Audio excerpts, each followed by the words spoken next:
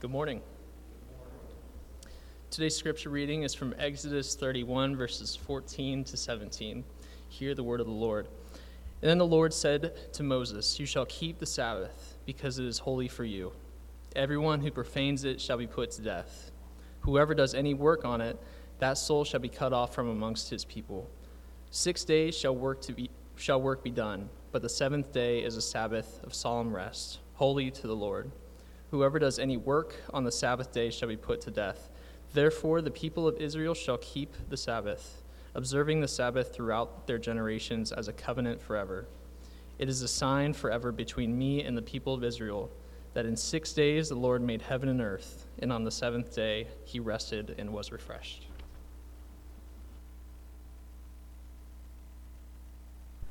What's up, church?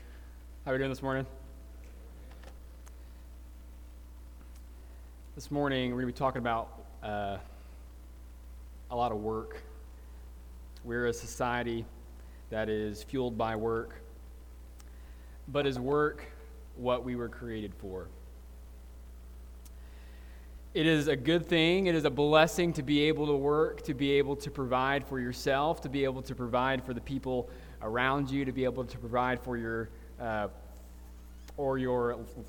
loved ones, and something that we say a lot, especially in our worship around our offering and our collection, is that we are a very blessed congregation. We are a very blessed country, and a lot of that has to do with the blessing of the work that we get to do and the ways that we are provided for and we are able to provide for others.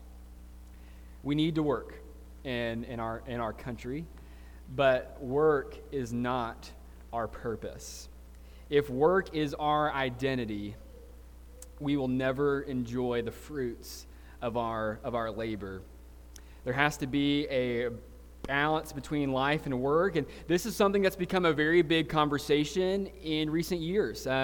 In the secular world, there's a very large emphasis right now on the good work-life work-life balance, what it looks like to have a healthy workspace, but also to have a good boundaries in your life, especially after the pandemic. This is something that's been very highlighted in our culture, but this concept of a good work-life balance is not new. But the popular work-life balance ideas that are circulating right now is the world will say that you should set boundaries on when you'll answer your emails, right? Having a good work-life balance, having spaces in your life where you will work and spaces in your life where you won't work. You'll see companies offer an increased opportunity for hybrid work. You can work in person, you can work at home, allowing more opportunities to have a good work-life balance. You'll see some companies going completely remote. You can do all of your work in your own space. So it's up to you, to make sure that you have a good work-life balance, and you'll see other larger companies go the opposite direction. They'll say you have to work in person, but those companies will get more creative with some of the ways that they give their employees leisure time, and they try to instill community in the workplace. In our secular world right now, it's very popular to care about the good work-life balance, and on the surface, that's a good thing.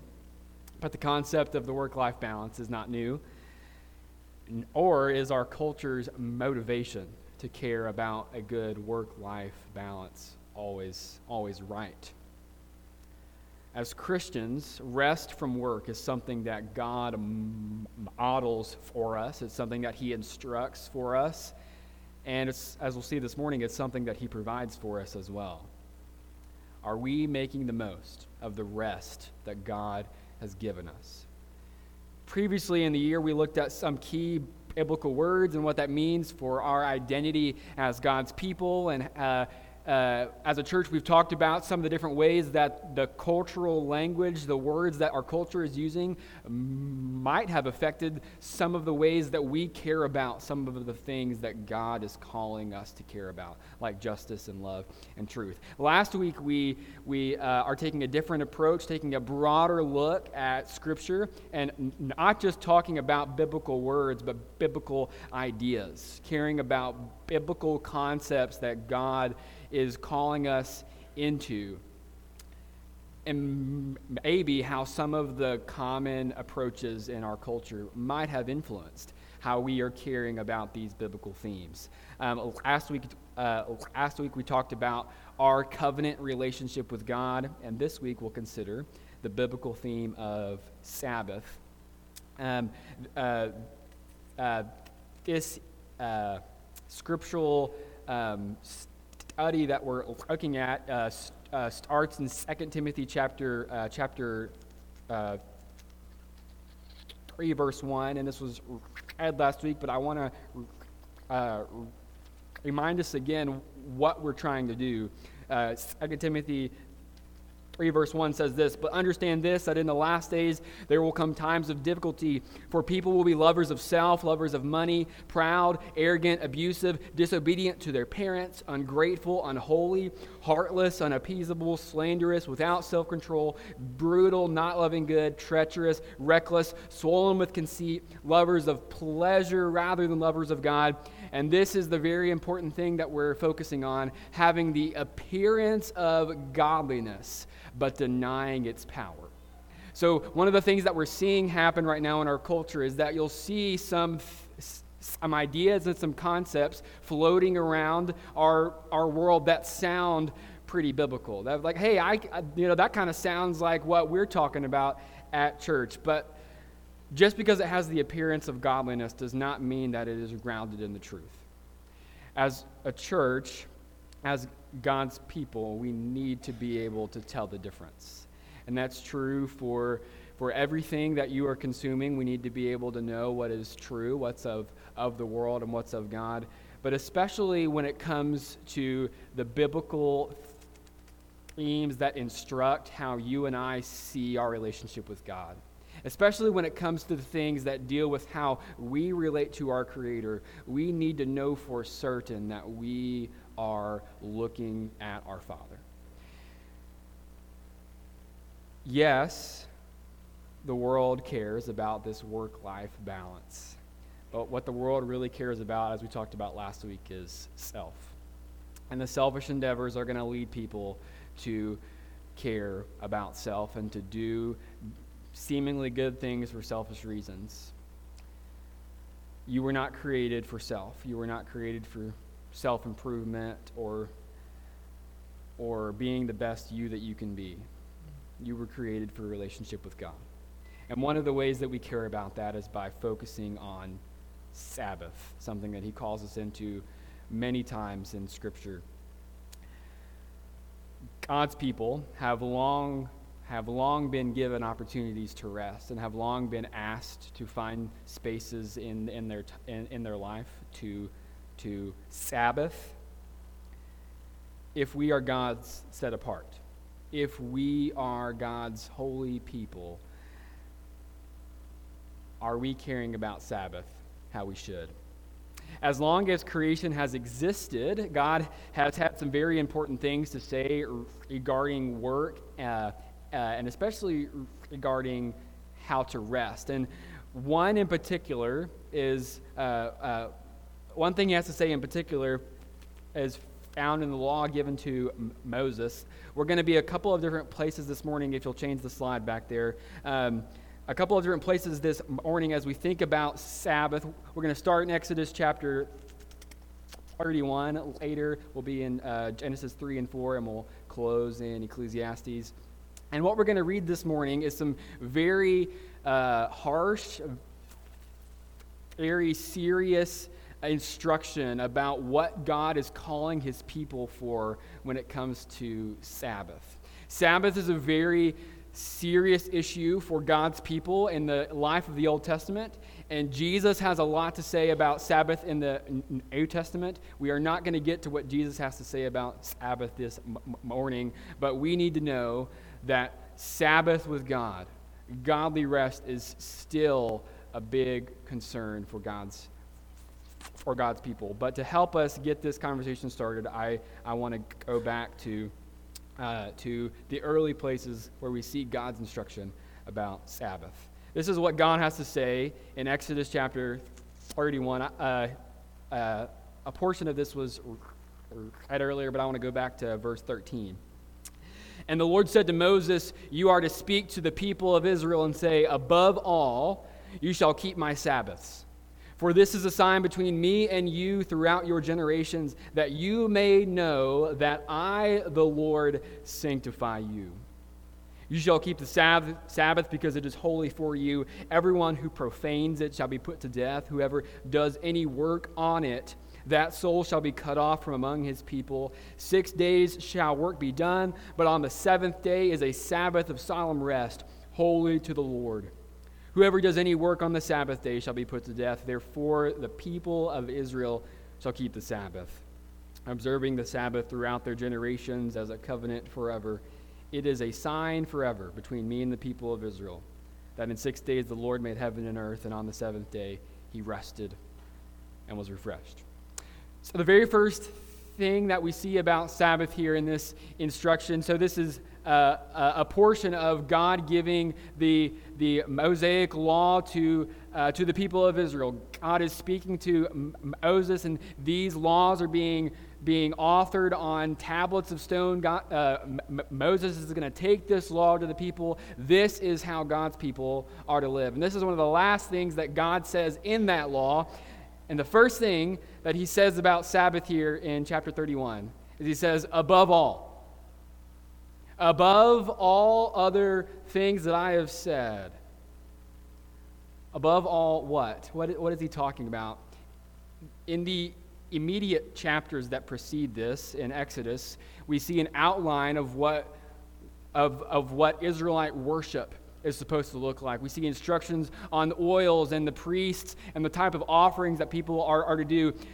Above all of the worship, above everything that you are to do, above all of the sacred, holy things, above all else, keep my Sabbath.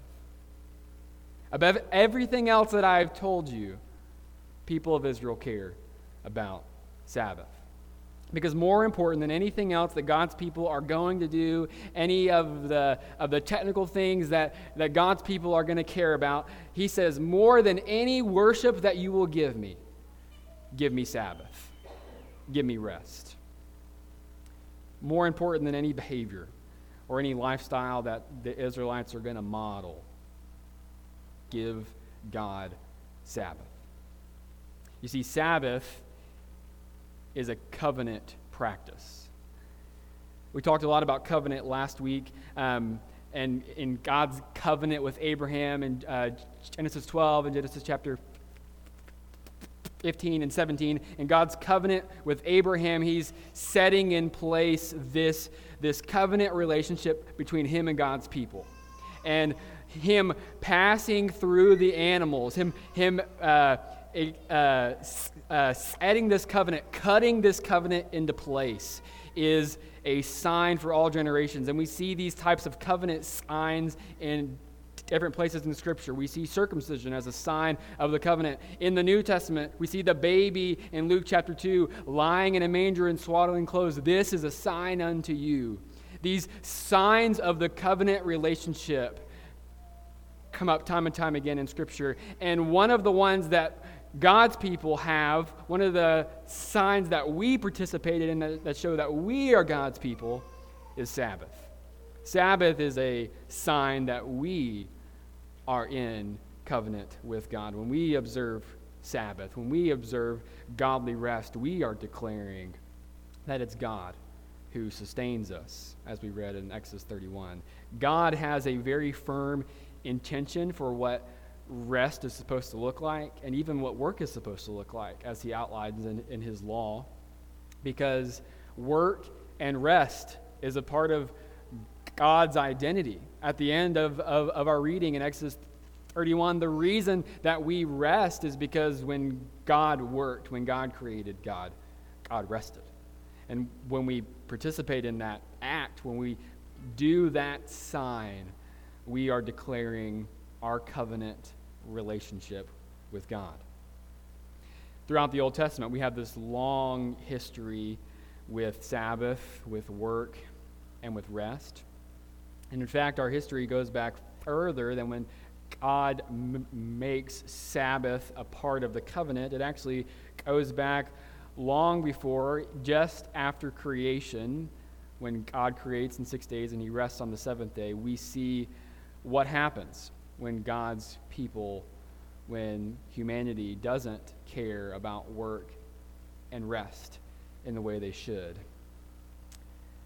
When Adam and Eve sin, when Adam and Eve eat of the fruit that they're told they're not supposed to do, humanity's relationship with work changes.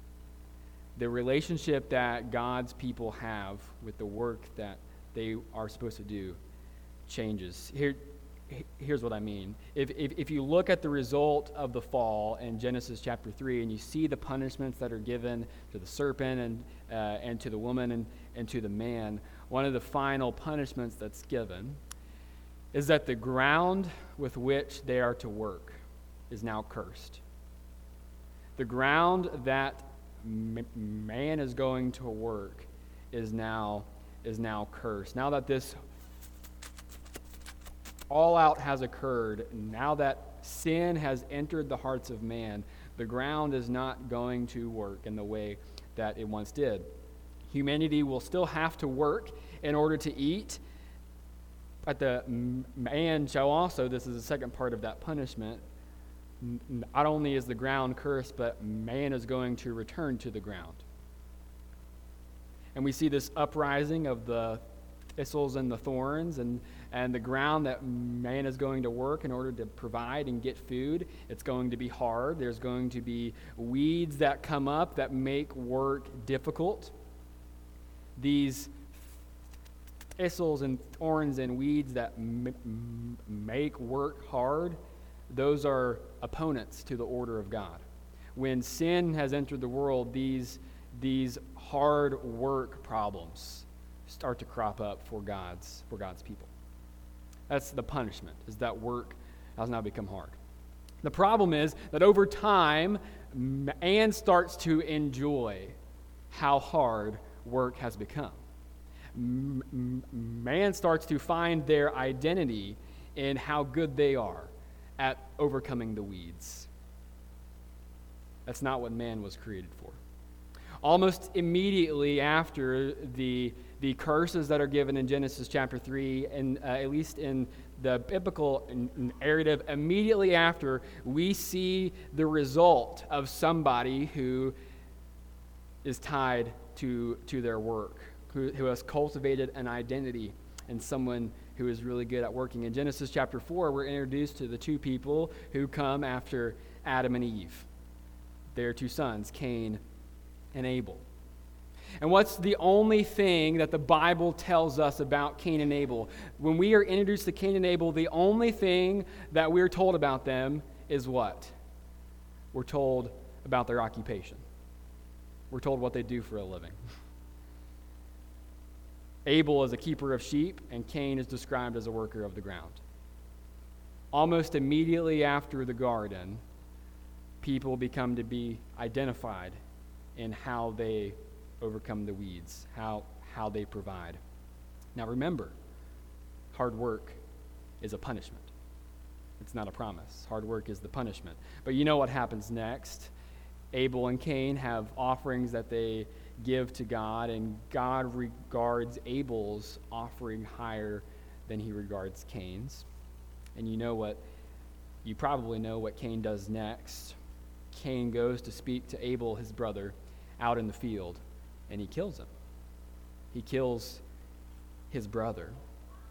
Now, we don't know the exact motivation for Cain's anger. A lot of people have tried to guess. Maybe he was jealous of of his brother. Maybe he was insecure in his own work.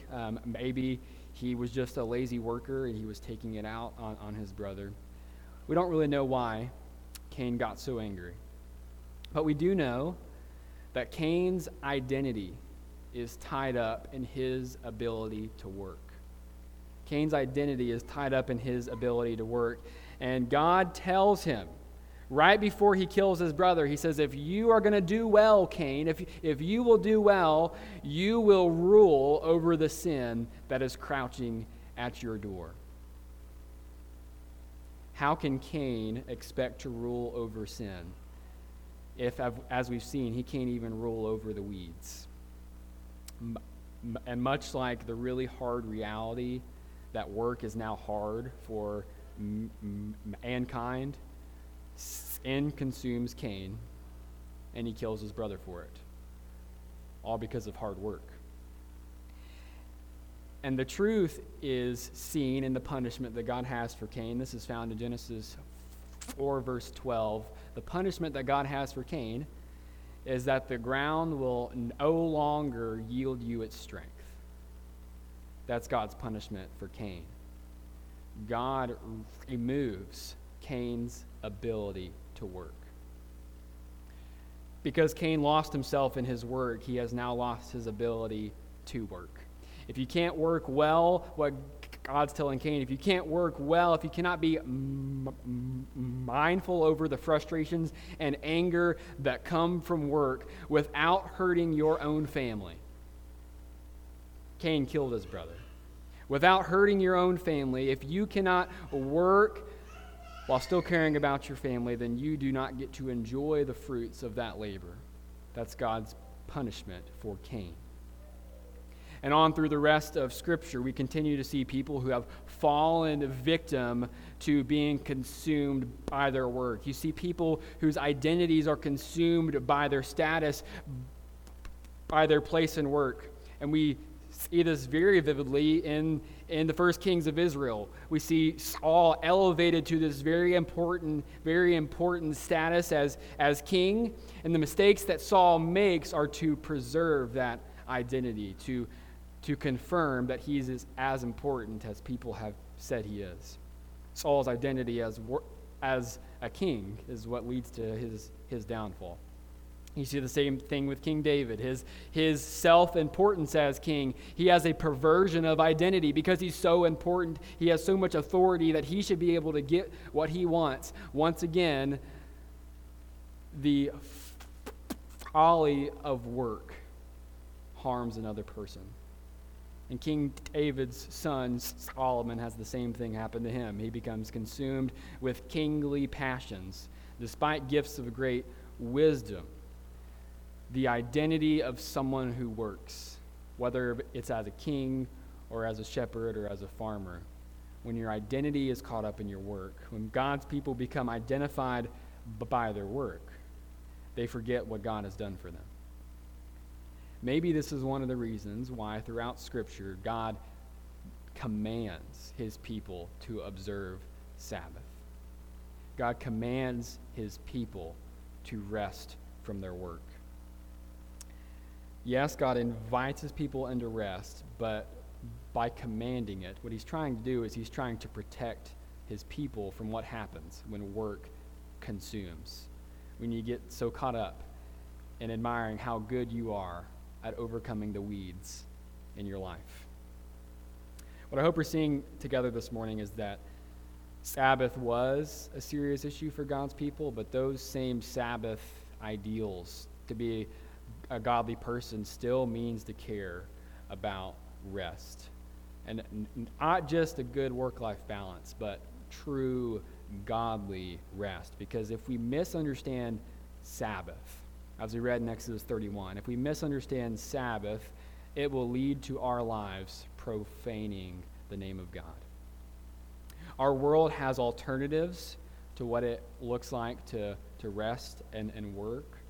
Our world has ideas about what it could look like to have a good work-life balance, but God's people aren't just going to have a good work-life balance.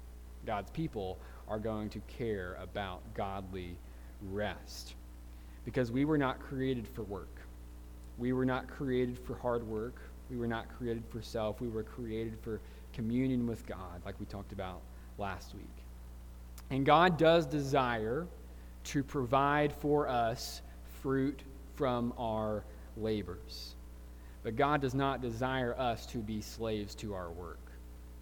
Do you understand that? God does not desire for us to be slaves of the things that provide for us. God desires to provide for us. And he wants us to rest as a sign that we understand he does. So we see how serious an issue that this still can be. If we don't have a good work-life balance, if we become consumed by work, well then our lives will be consumed by selfish passions. But what about the work-life balance efforts that the world has? How is that not enough? How does godly rest differ from maybe secular, some of the secular alternatives? Regular Sabbath is God-focused, and it looks like a number of things. It looks like gathering together on a weekly basis, perhaps, to acknowledge that our Lord is God. Maybe it looks like, and this is something I am terrible at, it means turning off the show or the music or the podcast and just being still to be with God, allowing your mind to think about absolutely nothing. Maybe Sabbath, if you're married, maybe it could mean dedicating a time that you and your spouse go to God together, maybe in Scripture or maybe in prayer. If you have kids, maybe Sabbath means making it a habitual priority to point your family to God at different markers in your day. Maybe it's at a meal or in the car or before bed or in the morning. Caring about Sabbath, making Sabbath a priority in our lives, is not kicking off your shoes at the end of a hard day of work and thinking about all the work that you've done and saying, I've earned this rest. I've earned this break. I had a hard day at work. I've earned this relaxation. Because that's the mindset of the world. Look at what all I've done today, and look at how I can now rest. Who are we kidding by telling ourselves that we have earned anything? Caring about Sabbath is the regular remembrance that God has given us everything that we have and do. And when we Sabbath, when we rest on a regular basis in our days as a family, on your own, or maybe as a church, we are not coming together and saying, look at everything that we've done. We're saying, look at everything that God is doing in us. That's the difference between the worldly rest and godly Sabbath. The more that we find our identity in our work, the less we will realize how great of a blessing that the work that we have is from God. Maybe this is why in Ecclesiastes, the preacher has a great deal to say about the vanity of work. These are just some of the things that Ecclesiastes says about work. What gain has the worker from his toil? Chapter 3, verse 9. Chapter 4, then I saw that all toil and all skill in work come from a man's envy of his neighbor. This also is a vanity and a striving after the wind. Again, I saw vanity under the sun, one person who has no other, either son nor brother, yet there is no end to all of his toil, to all of his work. For his eyes are never satisfied with riches, so that he never asks, for whom am I toiling and depriving myself of pleasure? This also is vanity and an unhappy business. To be consumed with work as I just read in Ecclesiastes 4, to be consumed with work, so much so that the people who you would be providing for, you do not get to enjoy the fruits with those people. Work has become your identity. Work has consumed you. And if work has consumed you, then we are victim to some of the very same pitfalls that Cain found himself in, with sin crouching at the door, because he became consumed by work. God does not desire for us to be good at hard work. God desires for us to trust in him and to rely on him. Because of Jesus, we have us pointing to the eternal gift of rest that we have in the new heaven and the new earth, where we will have rest from our work, we will have rest from our guilt, we will have rest from our shame. We will find rest for our souls. But I said something earlier this morning, and to help us close, I would like to say it again as a final reminder about Sabbath and rest and work. If our identity is found in what we do, if your identity is in the work that you are able to do, we will not know what God has done for us. If our identity is found in what we do, we will not know what God has done for us. This is the reason why God instructs his people to care about habitual Sabbath in the Mosaic Law. And you see the people instantly forget how important that responsibility is. When Jesus comes and gives us a new covenant, a new means of receiving his Father's grace, Sabbath doesn't go away. But because of the Spirit, Sabbath becomes something new.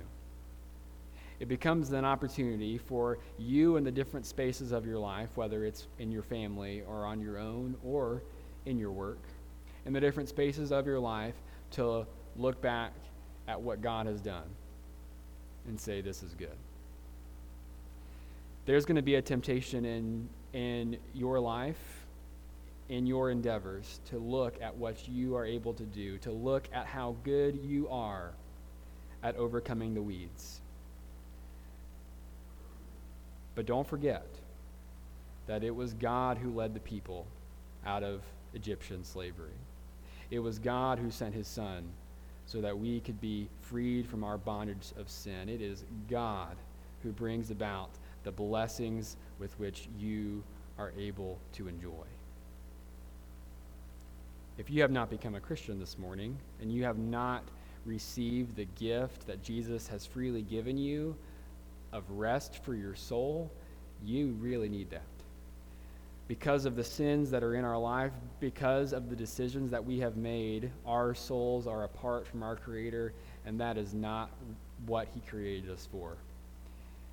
You cannot work your way out of the state that we are in.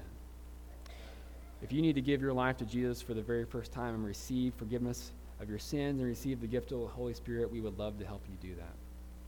If you are baptized and you are a Christian, and lately you have felt very burdened by your work, you felt burdened by your responsibilities, and you felt overcome by the responsibility and the identity and the importance that you have found yourself in, it's time for you to rest. And it's time for you to look at the good things in your life and say, wow, this too is from God. And if you have sin in your life and that needs to be confessed so that you can appreciate what God has done for you, we would love to pray with you.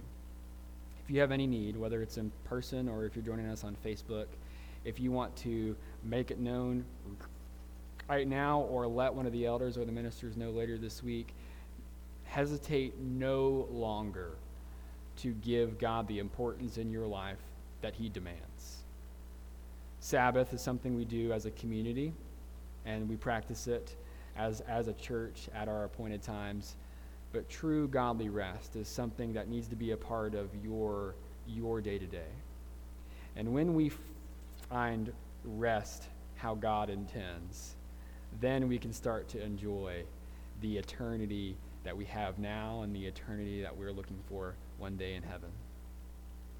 If you have any aid this morning, if you need to give your life to Jesus or you need the prayers of the church, you need rest, we would love to help you do that. If you have a need, won't you make it known right now as we stand and sing?